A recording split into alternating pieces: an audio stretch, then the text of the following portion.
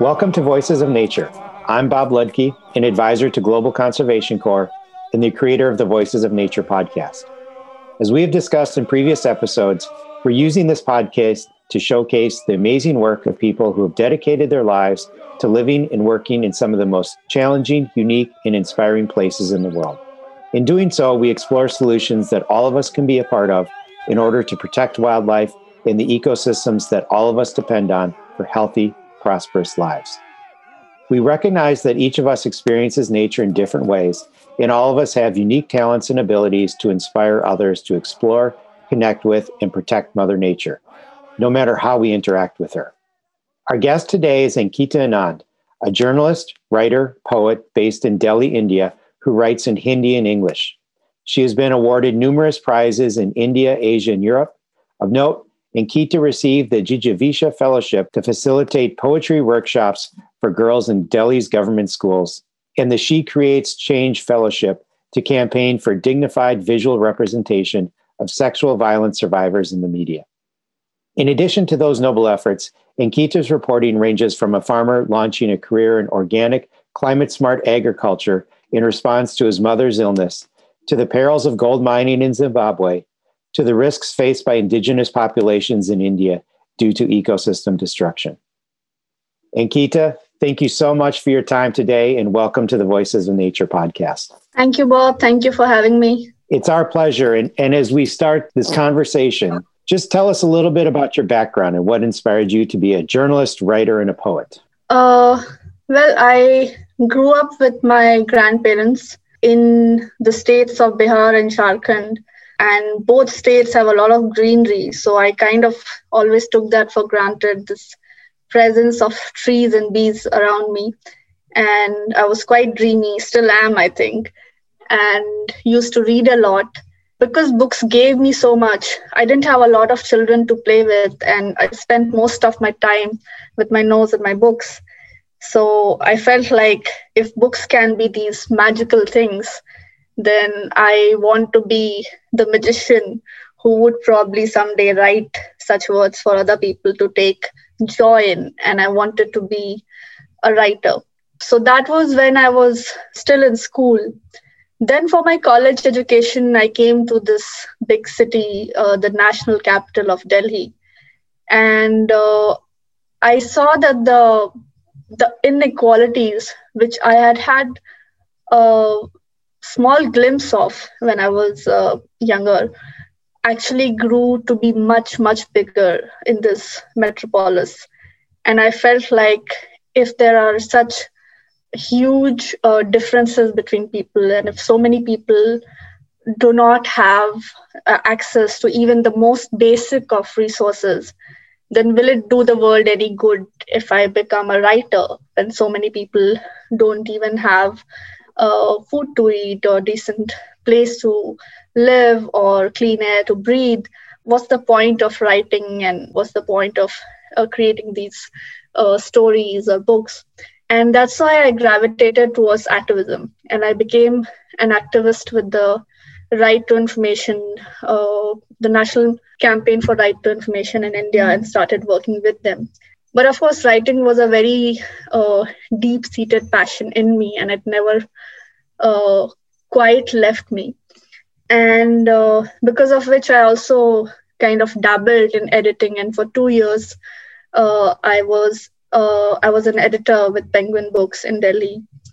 And then I started feeling that, I'm doing these things, but I am kind of neglecting what was my first love and passion. And I have to get back to writing, and I have to find a way to make myself useful to the world through writing. While all this was going on, in 2014, we had the general elections in the country. And the Bharatiya Janata Party came to power. And it really changed a lot of things in the country, in my life, because suddenly I felt that I was not able to speak to a lot of friends, to a lot of people I had known for a long period of time, because there was just this huge polarization with this right-wing government in power. And I felt like, wow, I've known these people for really long, and what what has happened? We can't even be civil to each other. Why can't we discuss and disagree respectfully? And I felt like I was losing language in a way. I felt like, what is the kind of language which will help me talk to these people, and still have the love and affection we have for each other? And I don't even want to, I'm not even thinking right now of everyone agreeing, but at least having that kind of respect for our differences. And then I think I very strongly came back to my writing and poetry and journalism, because I felt like people are saying so many things. I want to just go to places myself. I want to travel and see and witness truth for myself, and then bring it back to people as it is. So instead of trying to be this big change agent and telling people what to think, I thought I would now just be quieter and observe and document everything that I'm seeing and put it in front of people, and they can decide what to think. So that was my foray into journalism. Poetry also became stronger and more frequent, because I realized that when I write, when I have these poetry performances, people respond very warmly, and people of different ideologies. So I realized that once we deal with feelings and compassion, that is something people immediately respond to, irrespective of their ideologies. So I felt like, okay, this is the time when I want to come back to the written form, and I want to ground myself in these various forms like writing, journalism, and poetry. That's a wonderful story. And now I'd like you maybe to take it one step further. So how do you see the connection between journalism and writing and conservation? And why actually is journalism and writing so important to healthy conservation practices, protecting Mother Nature, protecting ecosystems? Well, I don't know if it's the kind of answer you're looking for, but I would answer from a very personal place. So writing is grounding for me. It invites self-exploration. It invites reflection. It is a call for radical honesty. And it is a journey, a process of evolution that happens not just for the writer, but also for the reader. And that takes place over a period of time. It's not immediate. It's not dramatic. It's not overnight. It may just take years, but it is happening slowly. So whenever I get too impatient, or maybe even too self-important about what I would like my writing to achieve, I look at nature, I look at the trees around me, I look at even these potted plants that I have around my house, and I can see how intricately woven, how closely intertwined ecosystems are. And I realize that each one of us has a very specific role to play in serving the earth or in bringing about the change where needed. So if I'm looking at something that is very disturbing, some act of violence that has happened, and I feel like, oh, but how can writing change this? Maybe I should have stayed an activist, or maybe I should have done something else. Maybe I should have studied law and gone to the courts to stop these things. And I remind myself that this was my calling, writing was my calling.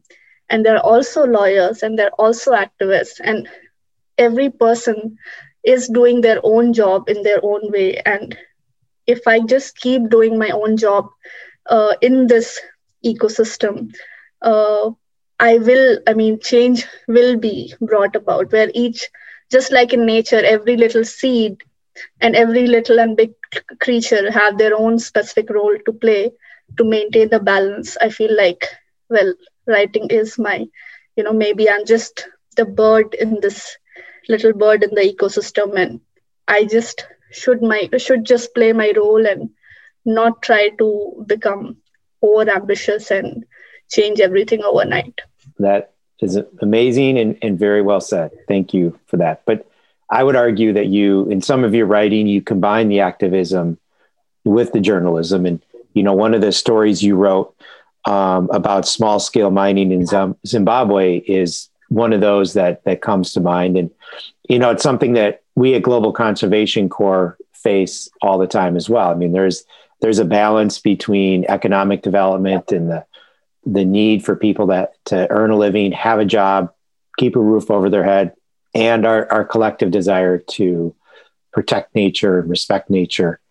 And your story highlighted that tension very well, I think. And can you tell us a little bit more about what brought you to Zimbabwe, what you wrote about, and some of your reflections on that?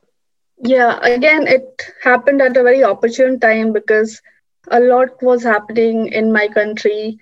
Like I said, growing instances of polarization, mob violence, and so on. And I was feeling quite disconnected to a lot of things. I mean, I saw the hard work that people did to kind of oppose these things, to form strong resistance.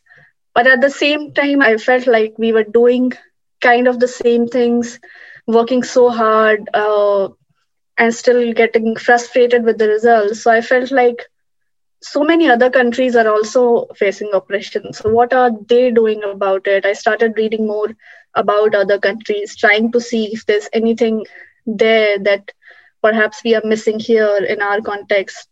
And around that time, I got an email from a journalist in Zimbabwe, Steve or Steven Soroti, who I later worked with. And he said that he's looking for a journalist in India to collaborate with.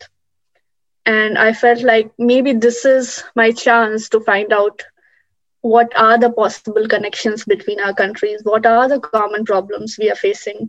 And I agreed to collaborate with him. And we did a report on how illicit small-scale gold mining in Zimbabwe is fueling this gold smuggling that is finally happening in India, and how it is affecting the economy in Zimbabwe, affecting the unprotected miners there, unprotected not just in terms of their physical health and security, but also in terms of the kind of wages they were getting or the kind of education they had to give up to work on those mines, or the sexual violence the women were facing. And I'd also done mining reports in India. So I felt like there's so many problems that are common to our countries. So instead of feeling like, oh, that's too far away and what has that got to do with my problem, maybe we should look to form these connections, because that's what people say, right? That oppressors are very well organized and united. And when we are trying to form our resistance, we tend to be divided. So I felt like, okay, this is the time to collaborate and learn from each other and maybe even contribute to each other across the borders. So that's how I got involved in the project. And you've written similar articles about mining efforts in India, right? Around uranium mining and in communities that have both supported and opposed those efforts. Can you talk a bit more about those as well? Yeah. Like I was saying, that I was seeing a lot of frustration around resistance movements in India, along with victories, but also in the long run, people could not fulfill the aims they had set out to, and they had to settle for bad compromises from either corporates or the government. And then I heard about this place, the state in India called Meghalaya, that actually successfully managed to resist mining. And I thought, wow, how does one do that? I want to go there and see what they did over there. So I did go to report there, and I talked to a lot of people and went to the mining site. And some of the things I found which were quite crucial to this opposition they managed to successfully put up. One was that because of the presence of the indigenous community there's a very strong tie to the land. It's not just seen as a saleable commodity, but as home, as something that has been a habitat for their ancestors over years, and it's not something to be easily given up in exchange for money. And the other thing is, the Constitution of India also gives special rights to these places where there is a strong presence of indigenous communities, and people can form their own councils, and they have a certain degree of autonomy uh, to take their own decisions. So while in other states, people felt quite bogged down by the central government, here in this state, people, of course, felt the uh, pressures of the center, but they also felt quite independent and autonomous as this group of people that had been living there and taking their own decisions historically. There is even an 1853 report by an officer of the British government who writes his report and says that, these he says something like these tribal chiefs will agree to some of our terms, but they have said that they do not want anything to do with our codes or the government. So that there was this history of very strong indigenous leadership that also kind of made them much stronger. The women there were kind of foremost in putting up a resistance. In fact, the face of the resistance was a 90-year-old woman living in extreme poverty. I visited her and she was ill, and some time back she passed away actually.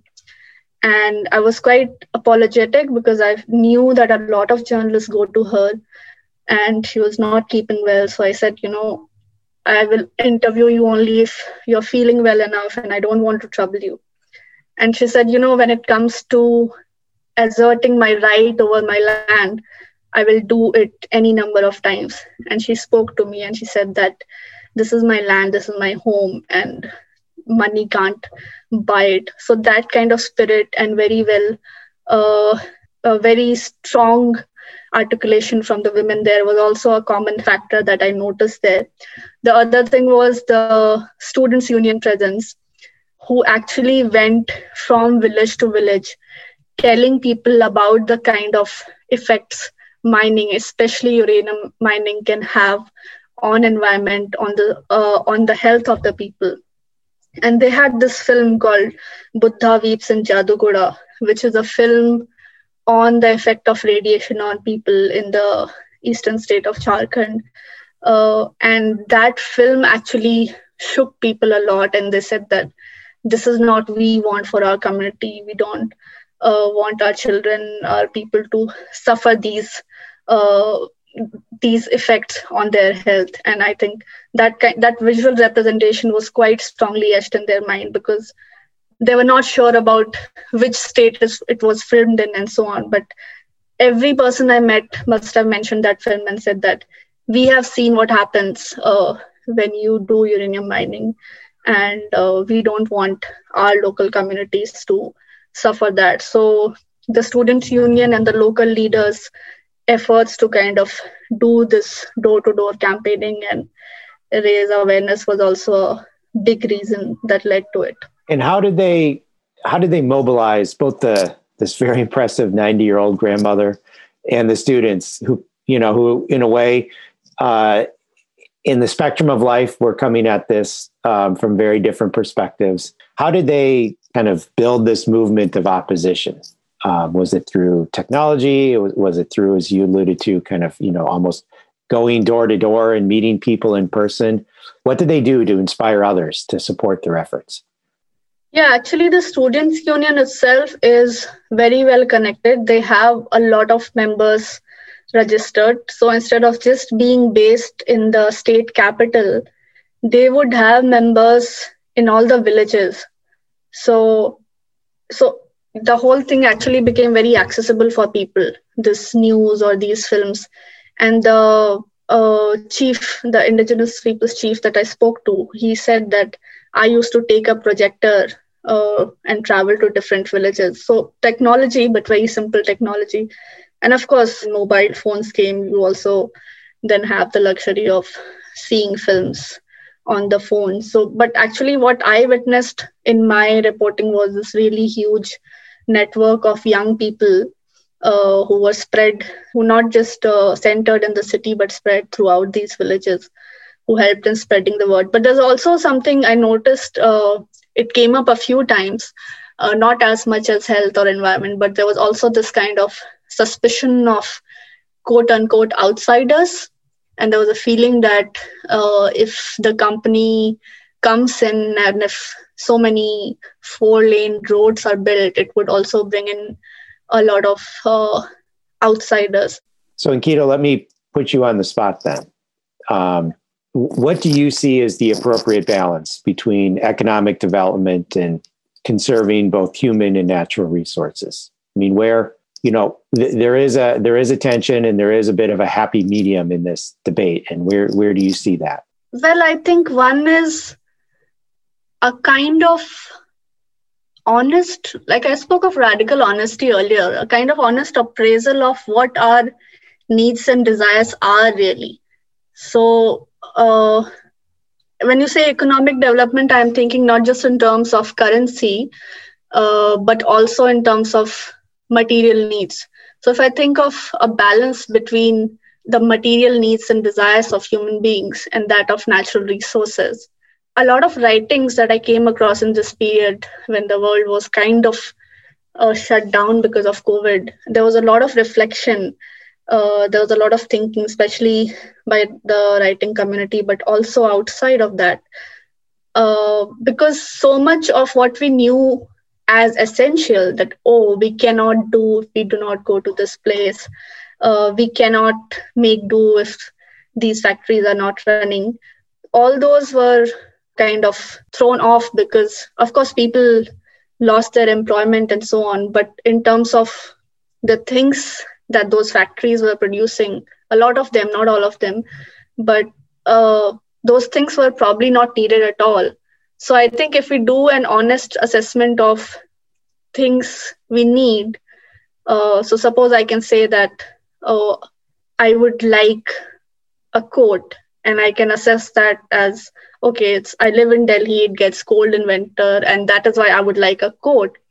But if I say something like, I would like to have 20 coats, that doesn't quite fit a logical understanding. So I would ask myself, okay, why do I want 20 coats in 20 different colors?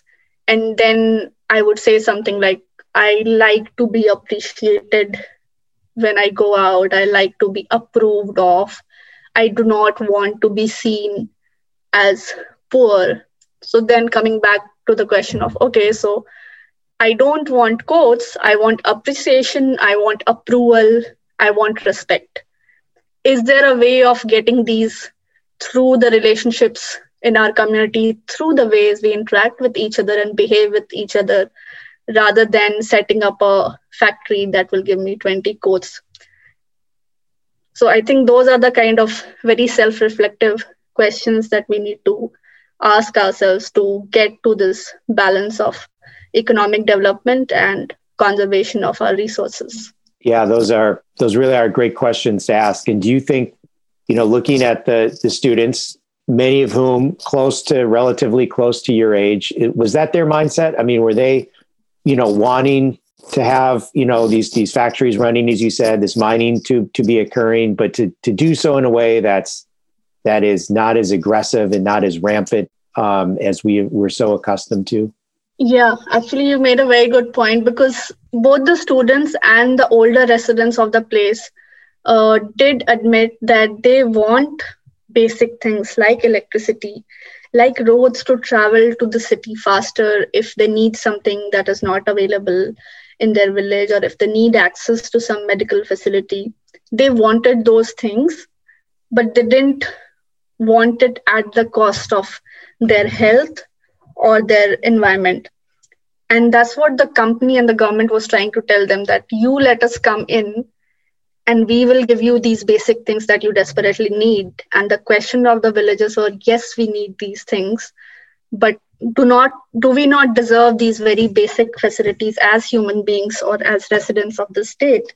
Why must you take away our land, and why must you take away our health to give us these roads or to give us electricity, which is our basic right as citizens or as people of this land? And so what was the ultimate outcome? Did the students and this brave 90-year-old woman persevere? How did it end up? Yes, they won the struggle, and they suspect that the company might still be planning to come back. But so far, they did succeed at the time. So if it happens again, I don't know what will be the consequence. But they succeeded. they were definitely upset that uh, about that kind of transactional promise that the company had been making of health facilities and electricity, because they had started some of those things. I saw this abandoned health facility around this remote village, which was near the mining site.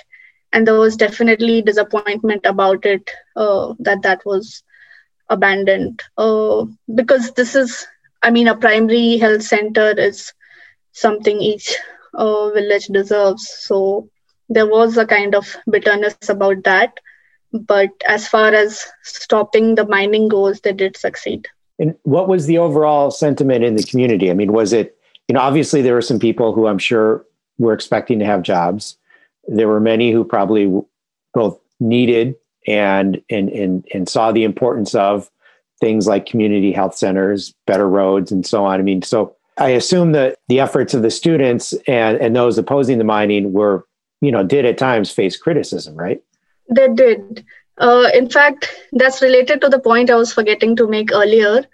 So when I talk of groups like the Students' Union or the villagers and their fear of outsiders, apart from other fears like the health and environment being impacted, there was also this rebellion against a hierarchy that gets imposed when a company from outside comes and transplants itself in a local community. Because I was talking to the editor of a newspaper, and he said that whenever something like this happens, the local populace is not going to get the best jobs.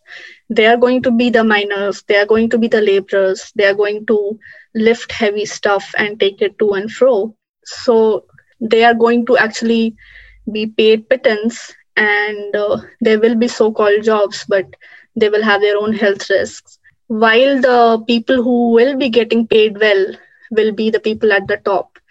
And we won't be getting those jobs. We haven't even been given the kind of formal education. We don't have those kind of good educational facilities around here that would train our youth to work in these companies.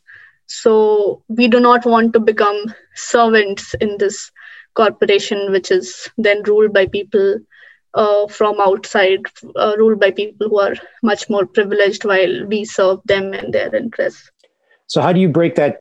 How do you break that dynamic then, right? Of this hierarchy of oftentimes the well-paying jobs, the managerial positions going to people from outside the community. And as you said, those in the community being forced to take the low-paying, very difficult, physically somewhat demeaning jobs. So how do you change that dynamic? So what they said was they wanted the government to generate jobs locally instead of imposing this body from outside. They wanted better education. They wanted more employment opportunities created within the state, even using the natural resources, but using not in an extractive way. And the other thing, what you were saying about the criticism and probably the concern of some people about whether this will lead to a loss of jobs, that was also there. And that was actually not very strongly heard, because I'd even heard things like this one journalist who had written accounts of people who were kind of interested in the job opportunities that might come with the mining company. When I went there, someone told me that the journalist had got beaten up, and that journalist almost got ready to speak with me, but on the final day, he said no. And there was a local politician who had also said that maybe the mining company will bring in some good.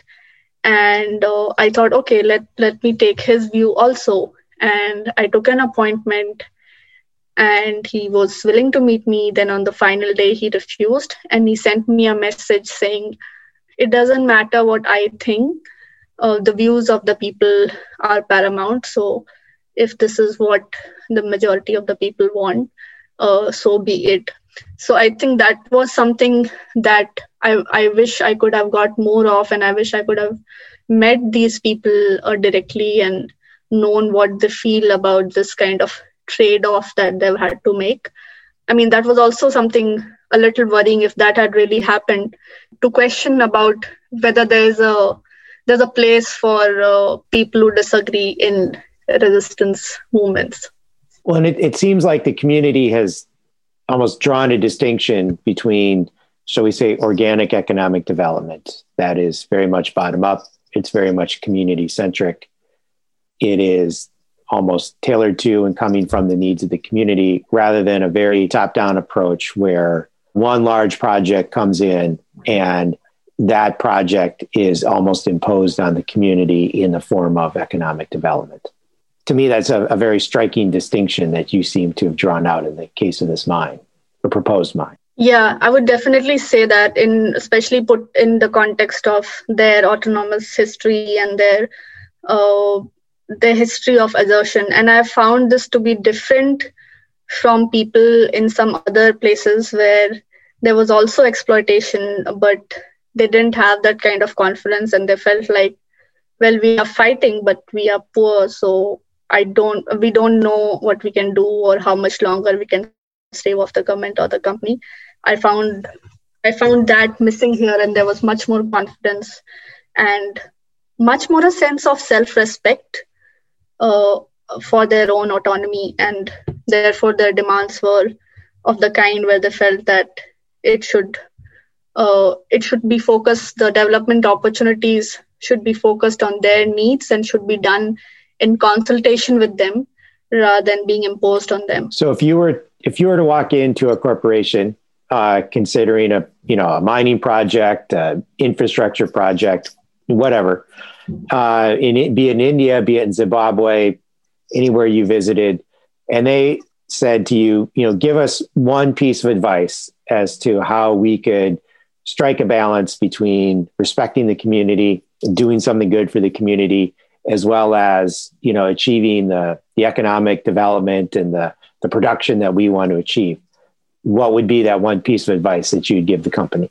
Well, I would say that do not go with a plan, do not go with a structure, go with an idea, go with a proposal, and be really ready to receive, be really ready to listen, go respecting the people, not thinking of yourselves as superior because you have this kind of formal education or because you have money, but knowing that you are people who want to do something there, and you are the ones who are interested in making a project there, and really being very open, involving the local people at each stage, knowing that it's something for their community, and you will not tell them what they need. They will tell you what they need, and you have to spend time there. You have to kind of apprise yourself of the culture, the local customs, the history of the place, and really understand the place rather than impose your presence there. I remember people telling me that when the company had started some mining preparations in the region, they were taking measurements, they were calling people to carry their equipments, and the people had no information about what was going on. They said, we were never told anything.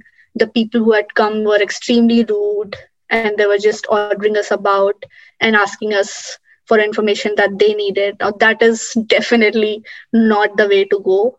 Yeah, that's really great advice, and that's something that I would have to say most every corporation needs to take heart of, and to the credit of some, I think some companies and some organizations are now starting to see that they have to come in and listen rather than come in and tell people what to do and how to do it. So well said. I want to now turn to my favorite story of yours, and the farmer, Ravdeep, who created his own market for organic foods through some very innovative yet common sense approaches to his farming. Can you tell us why he did this, and tell us why he actually created his own market for his agricultural products? Yeah.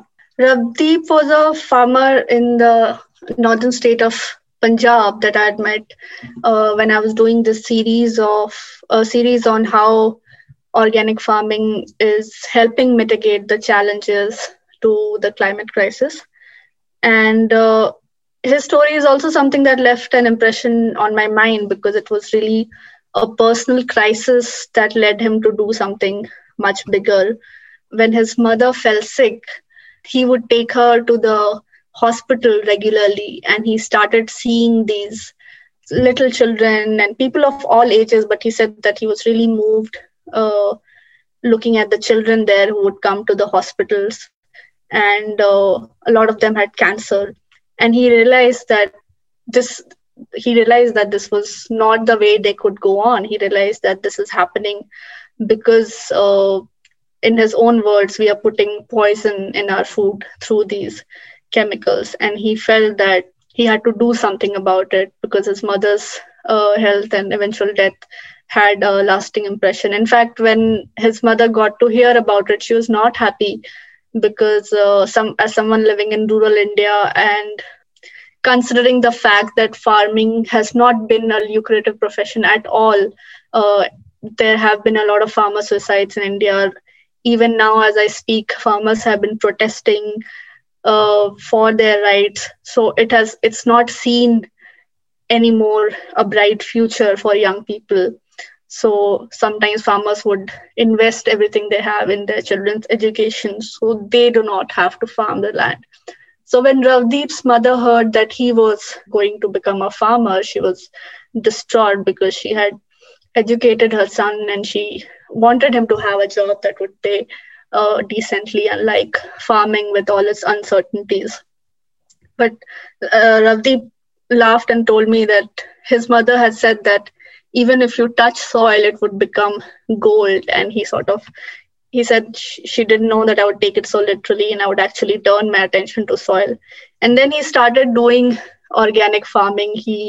First of all, he did away with paddy farming, which is quite popular in Punjab because of the commercial returns it brings, but it is water intensive, it's not good for the soil. So he decided to sort of plant more varied crops, also healthier. And he did away with chemicals completely. And then in a few years, he saw that the kind of biodiversity he had seen growing up as a child slowly started blooming around his farm. And I visited his farm, and it was a beautiful place. I took some photographs. There were insects I hadn't seen in nature. There were butterflies. And he said that all of those started coming back when he did away with chemicals and he went into organic farming. And now his whole family, his spouse and his little daughter, all of them are invested. And while I was with them, I saw them making sweets from the crops they had grown and also preparing them to sell in the local market. So I also really liked how the family was invested in it. So instead of this typical city way of life where people have their individual jobs and then they try to make time for the family, there was this family doing this work together, which was part of their life, and life was work. And I really loved how wholesome and complete that was. So that's Ravdeep's story from Punjab. So how can all of us find the courage to be the next Ravdeep? I mean, we don't have to become a farmer. We don't have to, completely change what we do or how we do it. But, Ravdeep showed a lot of courage, and he is now reaping not only he, but his community is reaping the rewards of his efforts. I mean, he's in a way created a healthy ecosystem on his farm. What's your advice for all of us to just take a bit of inspiration and a bit of insight from his work and apply it to our lives to kind of achieve what he has been able to do? I would say some very simple things that we can do are find out about local efforts, organizations, or groups of individuals who are working with animals or working on farming. Like I have I know of this farm about 20, 30 kilometers from my house probably. It's run by someone who started rescuing injured animals, and because there was so many animals, there was so much dung. She thought, okay, why not use this dung now as manure? And slowly she started growing vegetables and growing crops. And now it's this place which has plants, which has trees, which has animals, and people regularly go there, do their visits, and try to have their little picnics, understand the farmland, talk to the people who are growing the food. This is not something that is very common in Delhi, but it's also not far from the city of Delhi. So on weekends, when people make these visits to such farmlands or to nearby forested areas, it helps a lot in contributing to these efforts. If you're buying from these places, or uh, if you're volunteering there and giving your labor to sustaining these farms. I have taken a lot of people to such places, my friends and family, and different kinds. I mean, it's not like they're all actively interested in nature or have uh, explicitly asked me to take them to such a place. But when I suggest that, okay, there's a place like this we can visit, they have been interested. And so far, in this variety of people that I took there, nobody ever said that they did not like it or that they did not feel a connection. Everybody would talk of, oh, but this is how I grew up. This reminds me of my grandmother's place. This reminds me of how I grew up with my parents when I was living in this town or village. So that's a part of everyone's DNA. I mean, we are connected to nature because we are nature, we are natural, we are biological. So it's meant that connection is already there. We just need to tap into it. It doesn't mean that everyone wants to live in a village, but these kind of regular interactions with the earth or people who work very closely with the land, it brings back that forgotten respect, connection, and sensitivity to nature. Well, building on that very eloquent statement, and I always save this question for last. I always try to end these conversations on a positive note as well.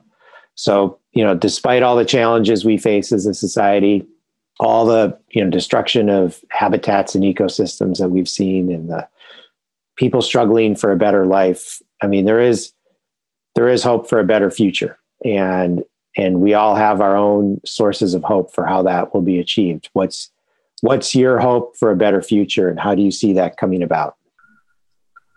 My hope is, I know the crisis looming before us is huge, but if we keep thinking of how big it is, I mean, we should remember that and act accordingly, but we should not let it paralyze us into inaction. So if we just start with wherever we are, if we just start with small steps, I mean, I know that something like composting is a very small thing to do. But a few years ago, I probably wouldn't even have thought of it. And now I do it religiously every day. And just seeing these kind of efforts around me, having grown in the past few years, the way people are living and trying to live, a lot of people, I think I read such reports much more often. I come across such people much more often. And I think what I see around me gives me hope. And I am hopeful because there's no other way to go on. Otherwise, we would just not want to, we would just, sit and wait for doom. So I'm hopeful because, well, what else can you do? And because I see so many efforts around me, like I said, because when I take my 4-year young niece out and ask her if she wants to go to the market or the park, she chooses the park. So I'm hopeful. Thank you. Well said and much appreciated. So Ankita, it's been a wonderful conversation. I just so much appreciate, and I know the listeners of the podcast will so much appreciate all the insights that you shared about the balance that people are trying to strike in their communities between how they want to live and how they want their the environment in which they live to be respected and treasured for future generations. So I really appreciate your time and really appreciate your insights. Thank you. Thank you so much. I really liked talking to you about it, and it has kind of rejuvenated the hope that I spoke of. Great. Well, thank you so much and all the best. And we look forward to staying in touch in the future. Thank you. Bye-bye. Bye.